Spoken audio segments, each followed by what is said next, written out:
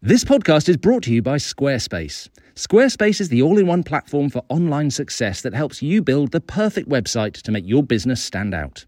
Whether you're starting a passion project or managing a growing brand, Squarespace makes it easy for you to create beautiful websites, engage with your audience, and sell anything from products to content to time, all in one place on your terms.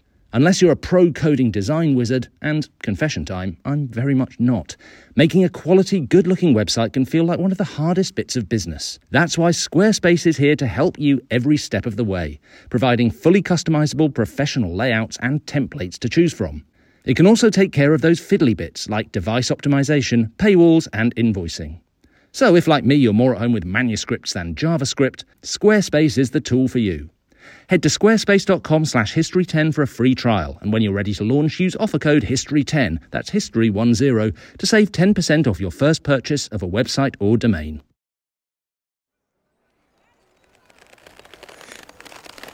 The leather straps on William Marshall's armour creak as his squire pulls them tight. The metal links of his chainmail vest clank as he bends and his squire helps him squeeze into it one more time. He stretches his hand and pulls on his gauntlet. He bangs the metal glove against the armour of his chest. He checks over his horse's saddle and gives the animal an affectionate pat on its flanks. It snorts gently as it feels his steady hand.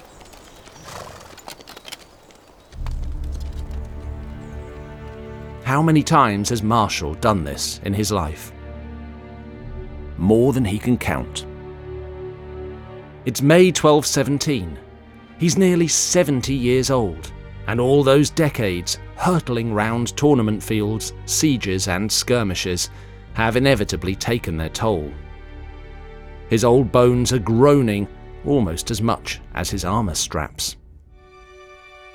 But you know what they say, age is just a number. For Marshall, duty and loyalty trumps everything else. He's served the Plantagenet dynasty for longer than most of the men around him have been alive. Now the family is facing the gravest crisis it has ever known. It's on the brink of being wiped out. England is under invasion. Louis the Lion, eldest son of the French King Philip Augustus, has a gang of his own troops and rebel English barons running riot across the country. They control London and have been seizing the ports. They're getting close to a final victory. So yet again, Marshall is pulling on his armour and preparing to try and save the day. His squire, standing patiently beside him, offers him his helmet. Marshall tells him to wait. Everything hangs on what happens in the next few hours. He needs to see what's happening in front of him. What's happening is that he's outside the northwest gate of the city of Lincoln, commanding several hundred other knights. The centre of Lincoln is at the top of a steep hill, protected by old Roman walls. Inside the walls is a rebel army. They're laying siege to the castle that's at the very heart of the city. The castle is being defended by a woman called Nicola de la Haye. She's in charge because she inherited the position of constable from her father, and she's doing a sensational job of holding off the rebels. Nicola's almost as old as Marshall, and she's cut from pretty much the same cloth. She's held the castle against a siege army before, during the chaotic years of Richard the Lionheart's reign. So Lincoln Castle is in good hands. But even Nicola can't hold it forever. Which is why Marshall is here, to force a way into the walled part of the city and drive out the rebels. Do that, and the Plantagenet loyalists will have won control of a crucial part of the country. Fail, and it's all over. Around the other side of the city walls, Marshall can hear a tremendous crashing and banging. That's good news. He's sent some of his forces round there to create a distraction and draw enemy troops to that gate. The ploy seems to be working, and there are fewer men guarding his gate. So he sends his men forward to try and force them open. Mercifully, it doesn't take long. And once they're done, it's time for the real showdown. Marshal calls to the knights around him to saddle up and ready themselves. They're going in, and they're going to hit the rebels with everything they've got. It's death or glory. Marshal gives a rousing speech, telling his men, "If we die, God will place us today in paradise." He pushes his feet in the stirrups and gets ready for action. The blood is thudding in his ears, but through it, he hears someone calling his name. It's his squire. What's the boy bothering him for at a time like this? Suddenly, Marshal realizes. His squire is trying to tell him he's forgotten to put on his helmet. Relieved, he grabs it and jams it down on his head. Then he kicks his horse and starts his final charge.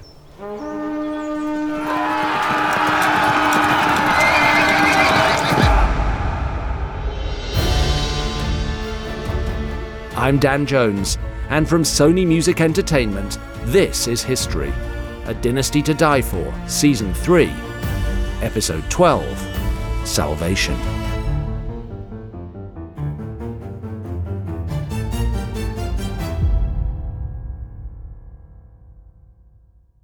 When Henry III chose his royal advisors, he ended up with some very untrustworthy power grabbers, which led to poor management decisions, rebellions, and at least one person in prison. Why didn't he use Indeed? Well, Indeed wasn't around back then, but it is today. Indeed is the ultimate hiring platform with over 350 million global monthly visitors, according to Indeed data, and matching technology that helps you find quality candidates fast.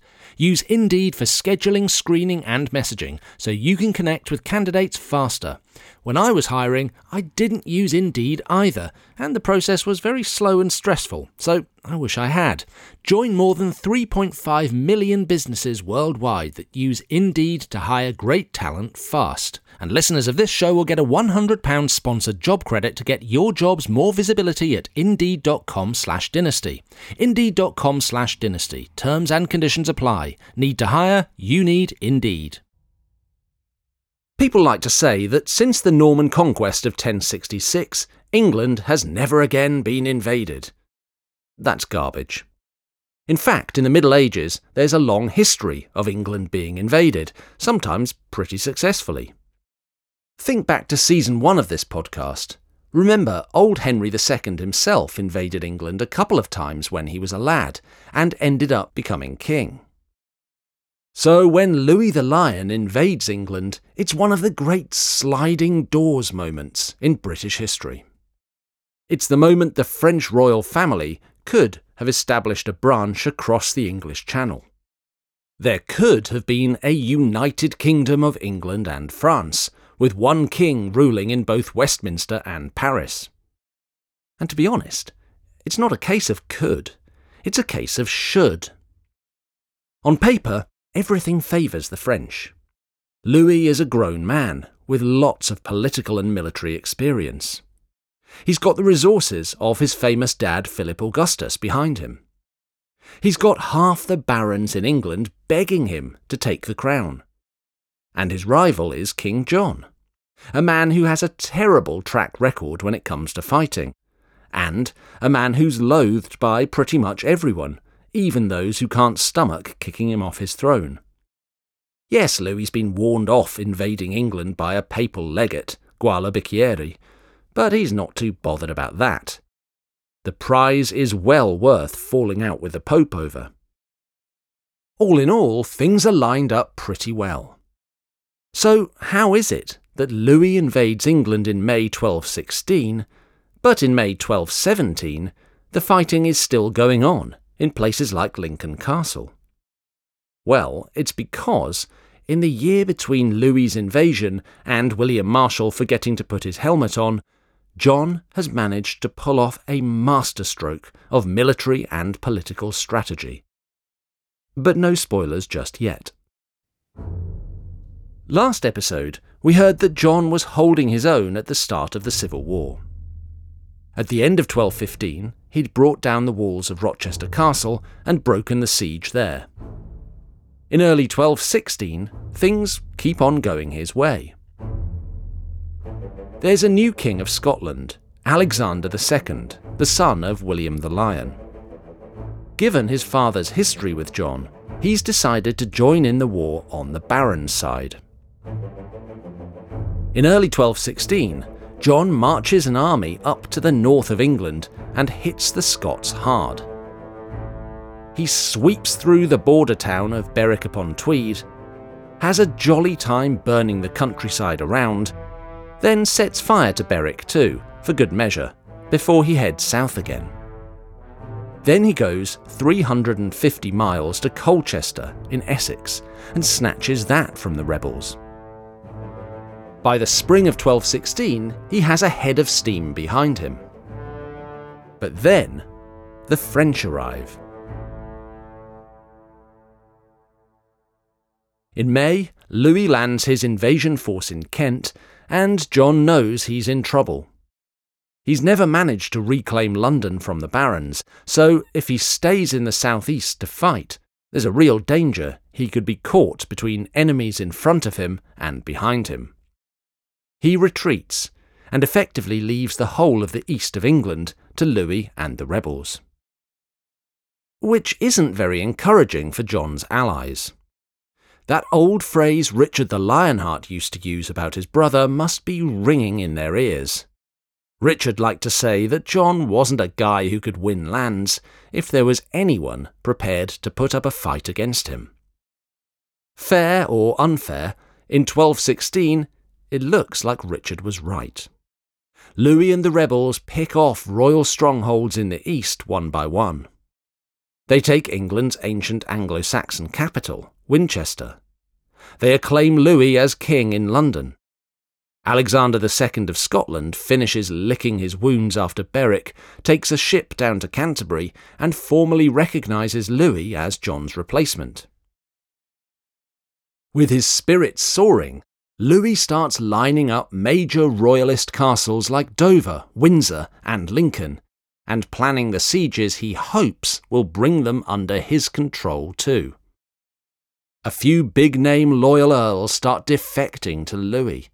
Even John's half-brother, William Longsword, goes over to the French. Which has got to sting. Longsword was one of the few family members John had left on his side. In fact, you have to wonder at John's state of mind at this point. He spends his entire childhood as the youngest son, with no land and no hope of being king. He betrays his own father and brother and eventually makes it to the top spot. Then, his entire reign is disaster after disaster, and now he faces losing it completely. Is he finally realising he pushed people too far? Is he regretting his violent vendettas, realising that maybe, just maybe, he wasn't cut out to be king? Or is he blindly refusing to admit it, and furiously blaming the barons, and just about anyone but himself? We'll never know. We do know that John wastes the summer away in the west. Only in the autumn of 1216 does he decide he has to try and put up some sort of resistance, and he heads towards Lincoln, where Louis has an army surrounding Nicola de la Haye's castle. But John never gets there, because on the way he pulls off the masterstroke I mentioned earlier. He dies. Exactly how John dies is something the chroniclers aren't totally sure about. Some say he's poisoned, others that he eats too many unripe peaches. That one seems pretty unlikely to me, because peaches are typically ripe in the summer and well gone by October. We can get into seasonal fruits and conspiracy theories about John's death on this week's subscriber episode of This Is History Plus. What does seem to happen is that around the 9th or 10th of October, John catches dysentery, which, you'll remember from Season 1, is what saw off his eldest brother, Henry the Young King. Like the Young King all those years before him, John tries to muddle through, but he gets progressively weaker and weaker. He's still travelling with his army, but bad luck seems to be stalking him now. At one point, the army tries to cross the huge tidal estuary on the border of Lincolnshire, known as the Wash. This is a notoriously boggy area, full of quicksand and rapidly changing tides, and half of John's baggage train sinks into the sucking sand and mud. It's said later that his jewels, maybe even his crown, go under, but this is more likely to be a legend. Either way, John struggles on to Newark, now being carried on a litter. He gets to Swineshead Abbey, and on the night of the 18th to 19th of October 1216, he dies. Not massively surprisingly, John dies with a bit of a guilty conscience. One of his final acts is to grant some money to the family of Matilda and William de Bruges, whom he starved and hounded to death earlier in his reign. I think we can file that one under too little, too late. One of the most famous phrases ever used of John comes from the chronicler Matthew Paris, who records a contemporary judgment about where John ended up after he died. Foul as hell is, it is made fouler by the presence of John. The king is dead. Can the Plantagenet dynasty still be saved?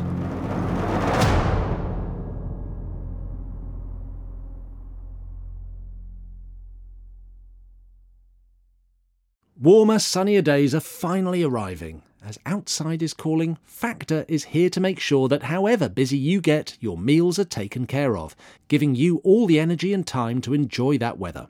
Factor's fresh, never frozen meals are dietitian approved and ready to eat in just 2 minutes. So, no matter how busy you are, you'll always have time to enjoy nutritious, great tasting meals.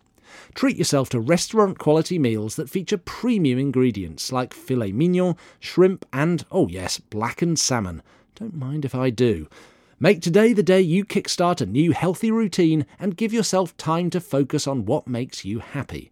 What are you waiting for? Head to factormeals.com/DanJones50 and use code DanJones50 to get 50% off your first box plus 20% off your next month. That's code DanJones50 at factormeals.com/DanJones50 to get 50% off your first box plus 20% off your next month while your subscription is active. When you need mealtime inspiration, it's worth shopping Kroger, where you'll find over 30,000 mouth-watering choices that excite your inner foodie. And no matter what tasty choice you make, you'll enjoy our everyday low prices, plus extra ways to save, like digital coupons worth over $600 each week. You can also save up to $1 off per gallon at the pump with fuel points. More savings and more inspiring flavors make shopping Kroger worth it every time. Kroger, fresh for everyone. Fuel restrictions apply. In Gloucester Abbey, on October the 28th, 1216, a 9-year-old boy is crowned King of England. It's not a very grand ceremony. The crown jewels are in London, which is still held by Louis and the rebel barons. The Archbishop of Canterbury, Stephen Langton, is in France. The boy's supporters, led by the papal legate Guala Bicchieri and William Marshall, scrabble together as many bishops and nobles as they can, which isn't many, and make the best of a bad situation. The boy has a small lady's tiara placed on his head. He's pronounced Henry III, King of England. Young Henry may well be wondering what on earth to make of all this. It's just 10 days since he lost his father, and now he's expected to be the figurehead for the war to kick Louis the Lion out of London. At this age, most kids' biggest worry is their maths homework. Poor Henry is going to have to grow up fast. Fortunately for Henry, he has a hard core of loyalists by his side. Guala is one, and of course, William Marshal is another. Which is what brings us back to where we started this episode, at Lincoln Castle in the spring of 1217. Marshal has stuck with the Plantagenets through thick and thin. He's going to make sure young Henry gets the kingdom of his grandfather Henry II, or die trying. And if you've followed our story to this point, you won't be surprised to learn that at Lincoln in May 1217, Marshal rides into the city and crushes the rebels outside the castle. A group of his mercenary crossbowmen manage to sneak into the castle, get up on the walls, and start sniping at the enemy below, causing chaos. Then Marshal and the knights sweep through the streets, sending the enemy troops packing.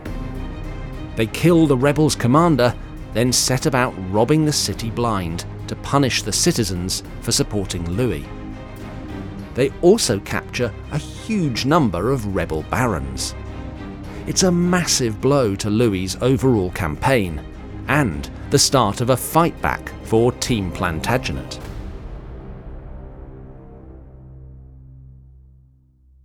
Cleverly, as soon as Henry was crowned in 1216, Marshal and Guala reissued Magna Carta as a sign of good faith. Straight after the victory at Lincoln, they issue it again. It's a smart move. It shows that they're loyal to the Plantagenet dynasty, but sympathise with all the complaints about John, and accept the need for reform. It means that the rebel barons who haven't been captured start wavering. Why are they supporting this Louis guy again? Do they really want to be bossed around from Paris? At this point, Louis realises he's in trouble. Firstly, he's not so obviously the good guy in this war anymore. Secondly, the other side has got a lot stronger. Louis asks his dad Philip to send him more troops, to reinforce the places where the war is still going his way, like in Kent. In August 1217, a French fleet, led by a renegade pirate called Eustache the Monk, arrives off the White Cliffs of Dover. But by now, the Plantagenet loyalists are feeling pretty confident. The wind is in their sails, literally. An English fleet, led by Hubert de Burgh, engages Eustache and his ships off the coast of Sandwich. They batter the French fleet, capturing many ships. They catch Eustache and execute him on the deck. Those French ships that can get away do so.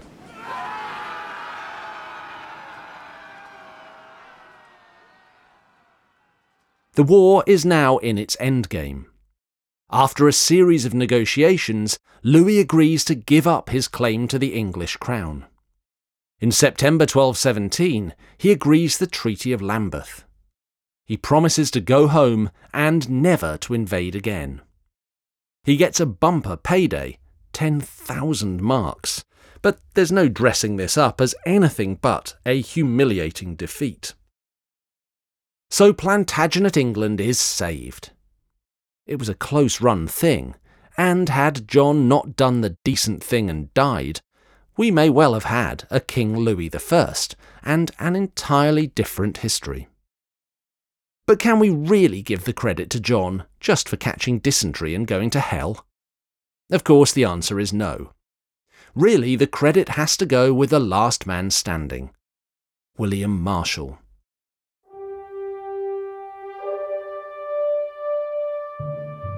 He's been with us in our story virtually since day one. It's his loyalty, his willingness to put himself in danger, and his near-crazy belief in chivalry and doing the right thing that has repeatedly saved the House of Plantagenet. Even heroes like Marshal, however, can't keep doing it forever. He and Gwyler shepherd the new king through the first difficult years of his reign. But by 1219, Marshall is getting weak and tired. That May, almost 2 years to the day since he won the Battle of Lincoln, Marshall goes to his estate at Caversham in Berkshire and takes to his bed. Knowing he's dying, he takes the vows of a Knight Templar, so he can be buried in their church, which is modelled on the Holy Sepulchre in Jerusalem. He also summons the Plantagenet King Henry, now 11, to his bedside. He gives him a stern warning. "Sire, I beg the Lord our God that if I ever did anything to please him, that in the end he grant you to grow up to be a worthy man. And if it were the case that you followed in the footsteps of some wicked ancestor, and that your wish was to be like him, then I pray to God, the Son of Mary, that he does not give you long to live, and that you die before it comes to that." Then on the 14th of May, 1219, Marshall dies. It's the end of a great life, which will be memorialised in the famous verse biography we've heard so much from in this podcast. He leaves a towering legacy over England, and he makes it clear that despite all his loyalty to the Plantagenets, he always knew what was right and wrong. It's now up to young Henry to make the choices that will spare him and England the painful times suffered under King John. The question is, will Henry III be able to do it? Will he follow the example from his mentor, the greatest knight who ever lived, or that of his father, the worst king who ever reigned? To find out, join us when we return next year for Season 4 of This Is History, A Dynasty to Die For. This Is History is a Sony Music Entertainment production. It's written and hosted by me, Dan Jones. The series producer and story editor is Georgia Mills. Louisa Field and Dave Anderson are the executive producers. The mixing and sound design is from Chris O'Shaughnessy. The production manager is Poppy Thompson. Emily Webb is the marketing manager. Matt Atchison composed the original music. The studio engineers are Gulliver Tickle and Matthias Torres Sol. Additional production by Julia Doyle, Tom Fuller, and Rosie Marotro.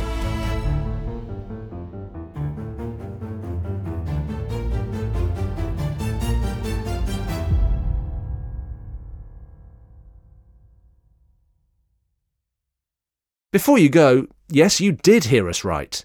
We'll be continuing the Plantagenet story in Season 4, which I'm very excited about.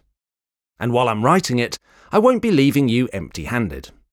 Over on This Is History Plus, I'll be releasing bonus episodes where I interview some of my favourite historians and hear your questions about the series so far.